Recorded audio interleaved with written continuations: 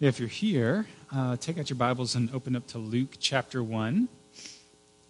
We are looking at God's command, fear not. Why does God say that we don't need to be afraid? And I was thinking a little bit, what are some of the things that we normally need in place or normally need in order for us to not be afraid? Think about that for a moment. What are some of the things that you need in your life? I don't want to be afraid. So we start looking for things. We start developing things. We start hoping things are in place so that we won't have this sense of fear. Anyone have anything in mind for that? Money? Yeah, sometimes that's a good thing. If you check your bank balance and you see red numbers with a minus sign in front of it, you can get pretty anxious, right? And likewise when you're like, there's a comma in there and maybe even a couple of places to the left of that comma in my bank account. Hey, I feel like things are going well. Yeah, absolutely. What else comes to mind? Let's just kind of make this a question and answer out loud kind of thing. What else comes to mind? Things that need to be in place for us not to be afraid. Oh, okay, thanks for going to religious answer. Faith, yes. Thank you very much. Faith, absolutely. We're going to talk about that today. Thank you. What else? What did you say? Okay, a plan. Did you read my sermon manuscript before this, Martha? So today we're going to talk about a plan. And I think that's one of those things that we look to for a sense of peace, having a plan. And you don't have to think too long to think about all these Hollywood scripts, TV shows and movies. I think of the old A-Team show with George Peppard and his character leading the A-Team back in the 1980s. So if you're 30 or younger, forget it. You won't know what we're talking about. and he had this catchphrase in the show. I love it when a plan comes to mind, and okay, the A-Team's not going to get captured this episode because he's got a plan. We put plans in motion in order to have a sense of peace and that things are under control. And today we're going to talk about God's plan. And I'm going to ask a question. Is God's plan a source of comfort, or is it a source of concern? And you may think, well, obviously it's a source of comfort, right? Well, let's look at Luke chapter 1, verses 26 through 38. In the 6th month of Elizabeth's pregnancy, God sent the angel Gabriel to Nazareth, a town in Galilee, to a virgin pledged to be married to a man named Joseph, a descendant of David. The virgin's name was Mary. The angel went to her and said, "Greetings, you who are highly favored, the Lord is with you." Now Mary was greatly troubled at his words and wondered what kind of greeting this might be. But the angel said to her, "Do not be afraid, Mary. You have found favor with God. You will conceive and give birth to a son, and you are to call him Jesus. He will be great and will be called the Son of the Most High. The Lord God will give him the throne of his father David, and he will reign over Jacob's descendants forever. His kingdom will never end." "How will this be?" Mary asked the angel, "since I am a virgin?" The angel answered, "The Holy Spirit will come on you, and the power of the Most High will overshadow you. So the Holy One to be born will be called the Son of God. And even Elizabeth, your relative, is going to have a child in her old age. And she who was said to be unable to conceive is in her 6th month. For no word from God will ever fail." "I am the Lord's servant," Mary answered. "May your word to me be fulfilled." And then the angel left her. So the scripture talks about this plan of God and he gives people hints of this plan, even in the Old Testament. In the Old Testament, we find out hints of this great plan of God who would seat one of the descendants of David on the throne, on his throne. He would reign forever and ever. And in the Old Testament, we have little hints of this plan and the message of a Messiah that God would send, who would set up his kingdom of righteousness and peace. There were even hints that this Messiah would be born of a virgin. There were hints that this Messiah would come from the town of David, of Bethlehem. And one has to think that as the angel greets Mary, I wonder if she starts rehearsing some of this great plan of God in her mind. And we would think that God's plan would be a source of comfort. Sometimes it may bring some concern. And so we're going to look at that this morning. And I want to look at 4 things about the plan of God that we see in this passage. And then we'll ask what we can make of these 4 things. So the first thing is this. God's plan begins with grace. And I want to look at Mary's fear in this story, because the angel tells her, do not be afraid, right? So there's some fear in Mary. So let's assume that the fact that the angel Gabriel stood before her was reason enough to be afraid, for her to be afraid, but that is not the source of her fear in this story. You know, we see so often an angel appearing before someone, and that person just being terrified and speechless, and what's going on? We saw that last week when we looked at Zechariah and an angel, the same angel appearing before him. And so there isn't any reason to think that this occasion would be any different, that Mary wasn't somewhat startled or afraid because this angel was in front of her. But we have to look at the reason this story gives for Mary's fear. And so the angel appears in front of Mary, says to her in verse 28, greetings, you who are highly favored, the Lord is with you. Now that word for highly favored is, it is a unique word in the Bible. It appears here in one other place, and it is a very powerful word. It means God has bestowed abundant grace on you. He's given you abundant grace, Mary. That's the word for highly favored. And the angel says this to Mary. Let's talk about grace. Grace is God's favor, God's love that cannot be earned. You don't have to do anything to earn God's favor. And this is why so many of your Bible translations, or our Bible translations, have this verse as, you who are highly favored. Because God loves her without her doing anything to earn that. Okay, that's how the angel greets Mary, and you would think, well, that's good news, right? I mean, I'd like to hear words like that. That's good news. And if I were to say, I want to think about this for a second. If I were to say that to you in a conversation, if I were to say to you, you are highly favored, greetings, you're highly favored by God, I'm guessing that you would not be afraid of those words, right?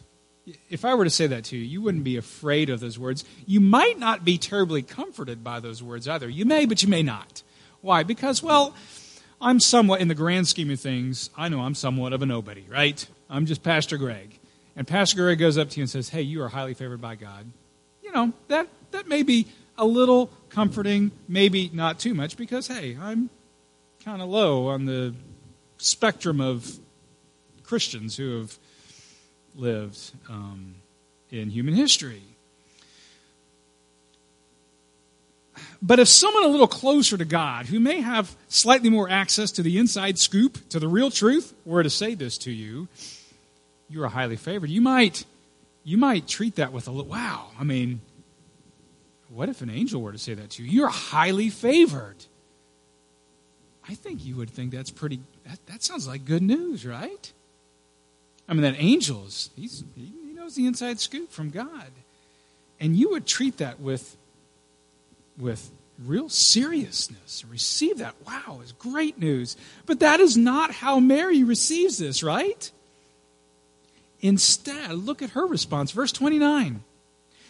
Mary was greatly troubled at his words and wondered what kind of a greeting this might be. Why did those words that you would receive as great news if an angel told that to you? Why did Mary receive those words with great trouble? By the way, when it says that Mary was greatly troubled, that's the same thing that is said about King Herod when he heard about the King of the Jews being born in Bethlehem. If you look back in Matthew chapter, 1, 2, it says that he was greatly troubled when he heard that news. He did not receive that news as good news. So it's a troubling word, that word, greatly troubled. Why would she be so troubled? See, Mary knows about this plan of God from the Old Testament, from her sacred scriptures. And could it be that she knew what you know when you start walking in faith with God, and that is that God makes claims on your life. The more that you walk with God, the more that you understand that God makes claims on your life, that her life really belongs to God, and she's not quite sure of the implications of that yet. See, sometimes the plan of God may come off as more of a concern. What is this going to require of me, Lord? And that's why I think it's so important to remember that as God reveals this plan of His, and that He starts to pull Mary into this plan of His, He begins with grace. Mary, don't worry, you are highly favored by God. So God's plan begins with grace. 2, God's plan includes you. So the question is, can we apply that great statement that the angel says to Mary about ourselves? You who are highly favored, can we apply that statement to ourselves? Or is that something that only applies to Mary and maybe a few others, a little higher up on the grand scheme of people of faith throughout human history? Are there some Christians that God favors, but others that He highly favors, in other words? Because maybe God reserves the roles that people play in His plan for the highly favored ones. Does that make sense? Maybe God enlists the highly favored ones to be significant in His plan. So what do you think?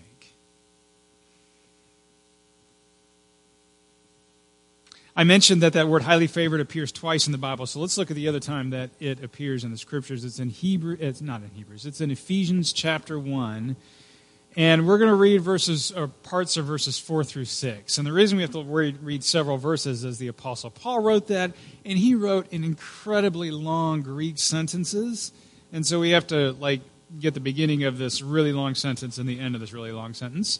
Ephesians 1, verses 4 through 6. For God chose us in Him, in Christ, to the praise of His glorious grace, which He has freely given us in the one He loves. And you can imagine that word freely given there is the very same word that the angel speaks to Mary. You who are highly favored by God. And God freely gives the same abundant grace, bestows that abundant grace that you cannot earn, that Mary could not earn, just gives it to you. Oh, yes, indeed. You are highly favored. You're highly favored by God. Now, why did God choose Mary? Probably for the same reason that God chose Moses, who said, God, I'm very slow to speak. Don't send me to be your spokesperson. And that's what God does. Sends the person who is slow to speak to be his spokesperson. Probably for the same reason that God chose David, the youngest and the smallest of all of his brothers, to be this powerful warrior king of the Israelites. Probably for the same reason that God chose the 12 disciples, even though many of them were just poor fishermen, because God likes to make his power and glory abundantly evident by using very just kind of common, run-of-the-mill people, just like your Pastor Greg. Common, run-of-the-mill, ordinary folks, just like you. Common, extraordinary, but hey, we just go about our lives, and God surprises us by saying, I highly favor you. So God's plan includes you. Now, we often think of God's plan for our lives in very specific terms, don't we? We often think of God's plan in terms of occupation and location and even relation. We think of God's plan in terms of our occupation. God, what is your plan for me? What do you want me to do with my life? What's my career going to be? Or we think of God's plan in terms of location. God, where is your plan for me to live? Where am I going to go? Am I going to go to this city or this city? I don't know, God. What's your plan? Or even relation. God, who should I marry? I'm looking for your plan, God. Who do you want me to get married to? We often think of God's terms in those very specific things. God's plan for you certainly does include those things. We can ask those things, and the way forward still may not be entirely clear. But one thing is for certain regarding God's plan. We can say this with full assurance. God's plan for you is Christ growing in you. Just like Christ promised to Mary, you're going to have the Savior growing in you. And God wants, now not done in the exactly same way, but Christ's character, Christ, the Spirit of Christ growing in you. That is God's plan for you. And then you are to show the compassion of Christ wherever you are.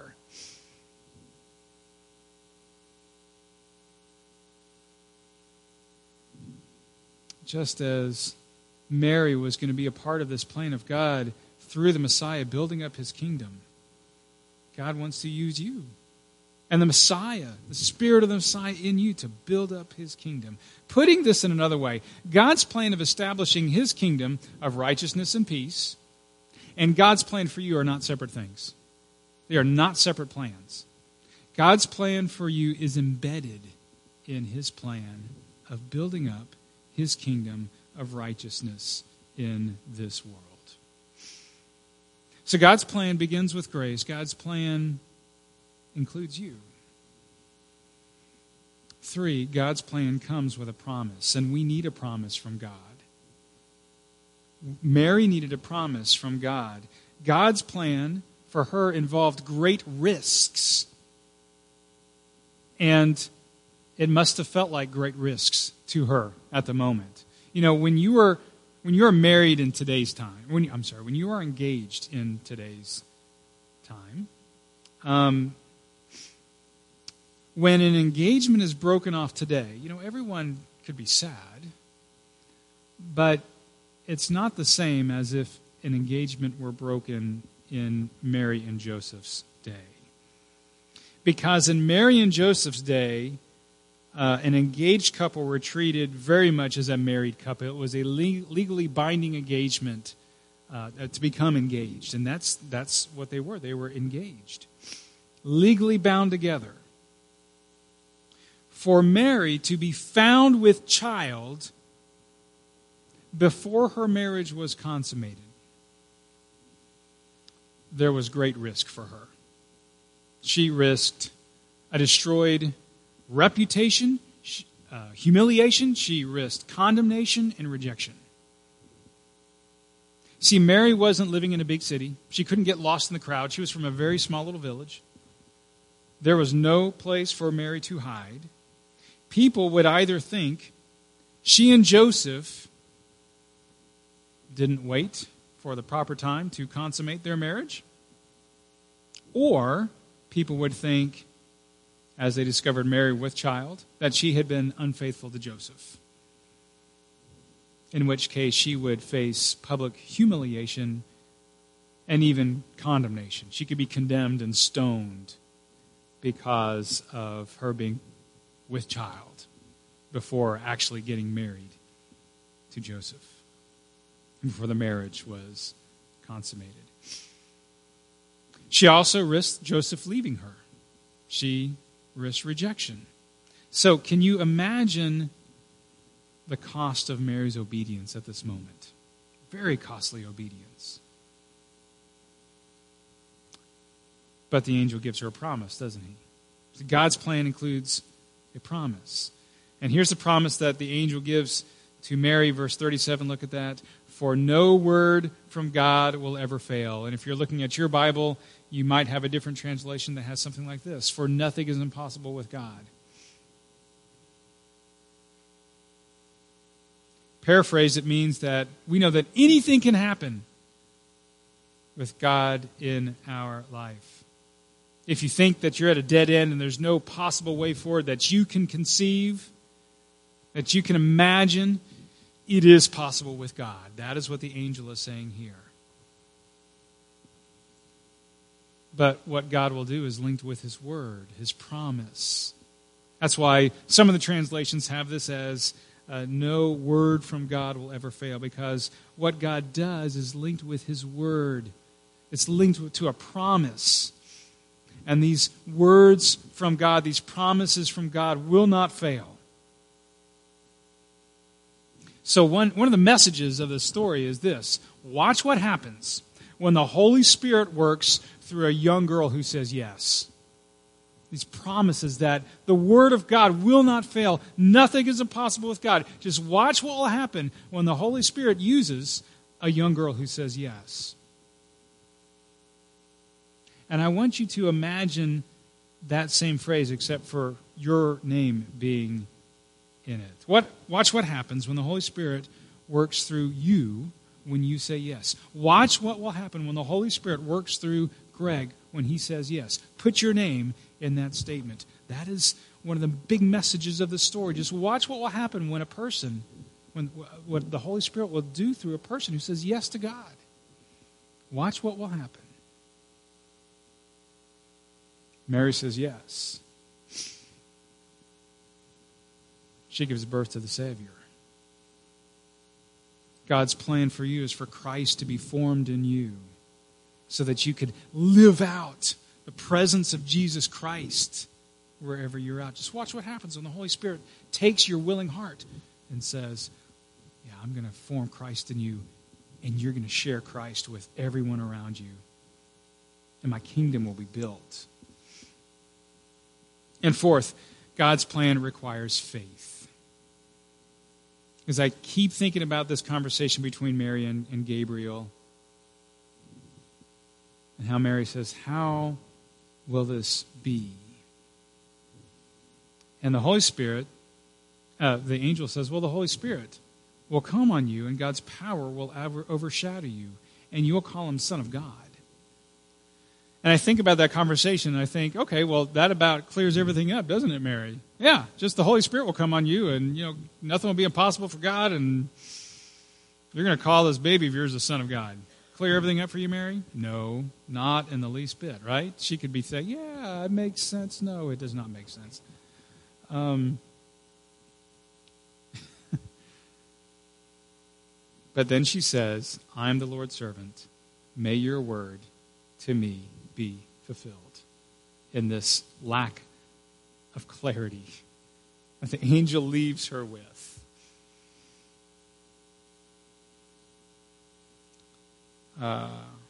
Mary certainly did not understand exactly what all was going to happen. She just said yes to God working in her life. So there are times when you don't have a clear picture of the future. There are many times you don't have a clear picture of the future. And then you have to think, do you think God's plan, do you really think that God's plan and how God will bring about His plan in your life and in the world, do you think that that plan would be so easy to get in our mind, so easy to grasp in our mind? Do you think the ways of God would just be so simplistic, so easy that we could get our minds around it? Or do you think that God would use a little mystery? Does God want us to feel like we've got it all mastered?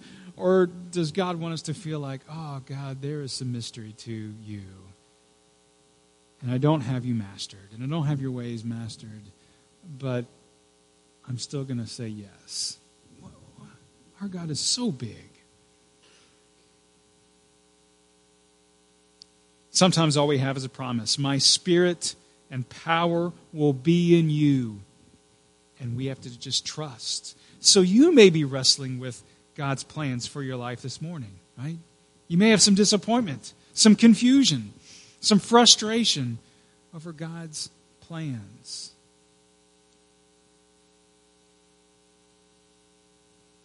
A few weeks ago, someone thought of one of our church members, Jack Christie. I'm going to invite Jack up, and said, Jack, you really need to share your story. He's got a great story of God's plans for him and how there was some wrestling with God's plans for him. Jack, would you come up and just share a little bit about your story, because we can all connect with Jack's story.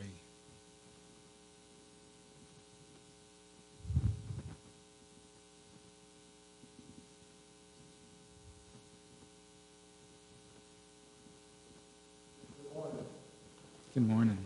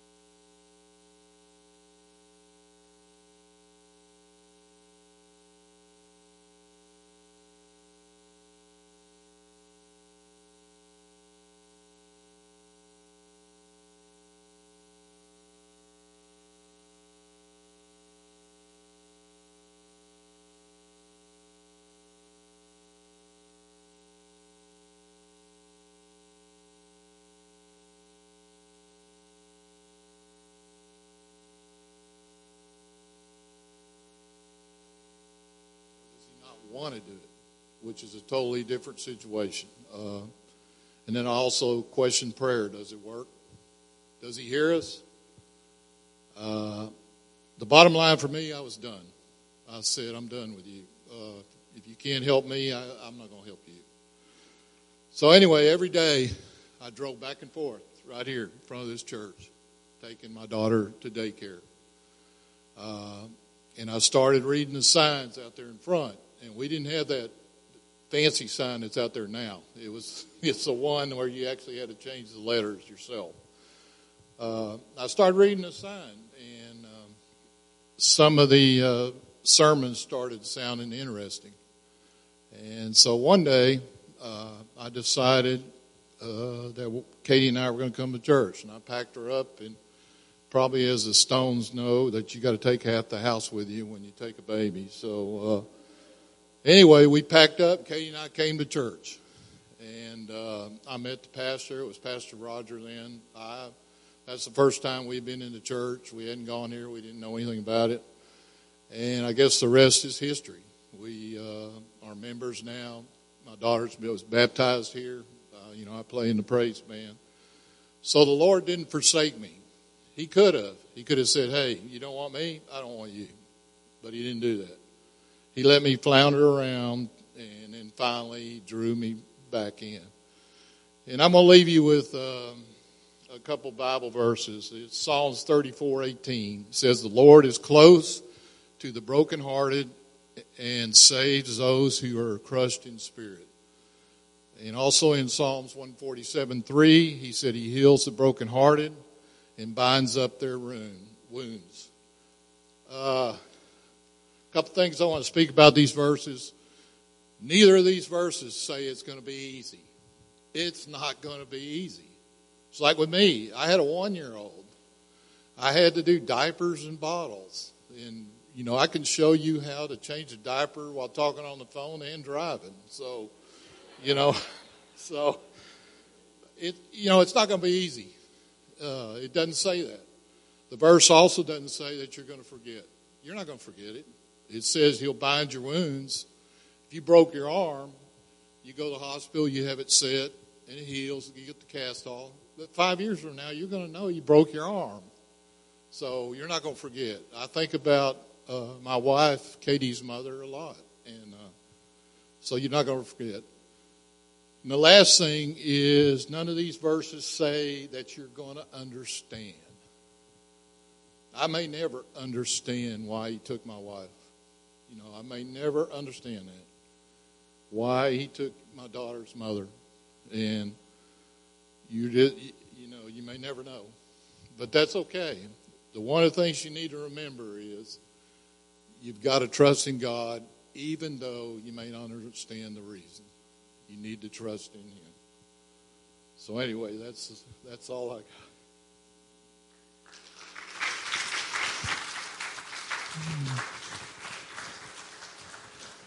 Thank you very much for that reminder of this mixture of faith in the unknown and faith in God's promises. The Lord is close to the brokenhearted, and he saves those who are crushed in spirit. And then hear the words of the angel Gabriel, who I think he knows the inside scoop, who says, "No word from God will ever fail. Is God close to you when your heart is broken and hurting? Yes, he is. Will he save those who are crushed in spirit? Yes, he will. Will we fully understand this mysterious plan of how God uses just ordinary people to build up his kingdom of righteousness and peace in the world, and use difficult circumstances in our lives as a way to do that? No, we won't. But we have that promise. So God acts in a way that requires faith from us. One more thought from this story. The word overshadow. The power of God will overshadow you. That's a good word for us in describing what God wants to do through the Holy Spirit. He wants to take your life and make it into the sign of Jesus Christ's presence. John the Baptist in Elizabeth's womb. Think of that. The angel refers to that in the story. Even Elizabeth, your relative, is pregnant with child. Mary comes to see Elizabeth, her cousin, shortly after this. And what happens? This unborn baby in Elizabeth's womb leaps for joy because of the new unborn baby in Mary's womb. How can that happen? Well, we read about that last week. Luke 1 verse 15 says that John the Baptist, this little baby inside of Elizabeth, will be filled with the Holy Spirit even before he is born. He'll be filled with the Holy Spirit. And then John lived his life pointing to the presence of God. His life was overshadowed by the power of the Holy Spirit, and he pointed to the presence of God. He said things like, "I must decrease so that he can increase," and looks at Jesus walking and says, "Look, behold, he's the Lamb of God here to take away the sins of the world." And all he does is he points to the presence of Christ. And God wants to do that in our lives and in your life. He wants to overshadow you through the power of His Holy Spirit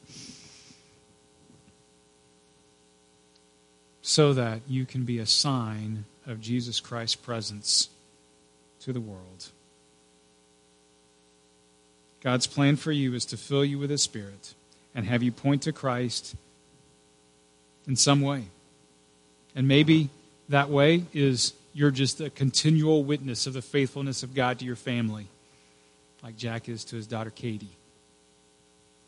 You're the continual witness of Jesus Christ's presence to your family. Maybe that's it.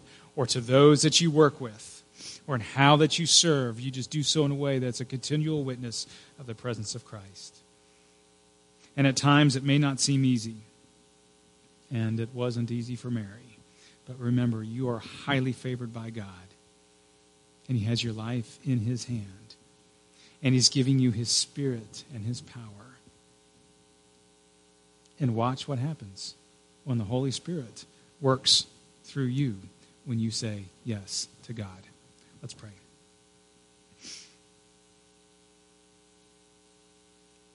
Almighty Father, I don't know if this sermon at all is something that removes our fear. I don't know. I hope so.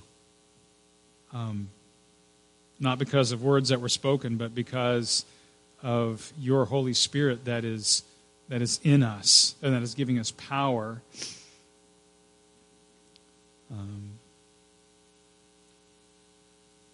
And because we have this reality of your kingdom that is under construction, and we know it will come to fulfillment. Your kingdom where people experience your full peace and presence. And one day we'll get to that point when Jesus is reigning in full and we experience just the benefits and the blessings of that eternal kingdom. And when I think about that, I think, I don't have any reason to be afraid. Lord, thank you that you reign now and you will reign in full, the consummation of your kingdom. You are King of kings, you are Lord of lords, and yet you so highly favor us that you hold our life in your hands. And right now, we just lift up to you whatever fear that might be in our hearts over your plan or what's going to happen in the future. And we just lift that little fear up to you. We lift that fear to the presence of our Savior Christ. And we want to hear your voice. And know that you draw close to the brokenhearted. And you do save. Thank you, Lord. Amen.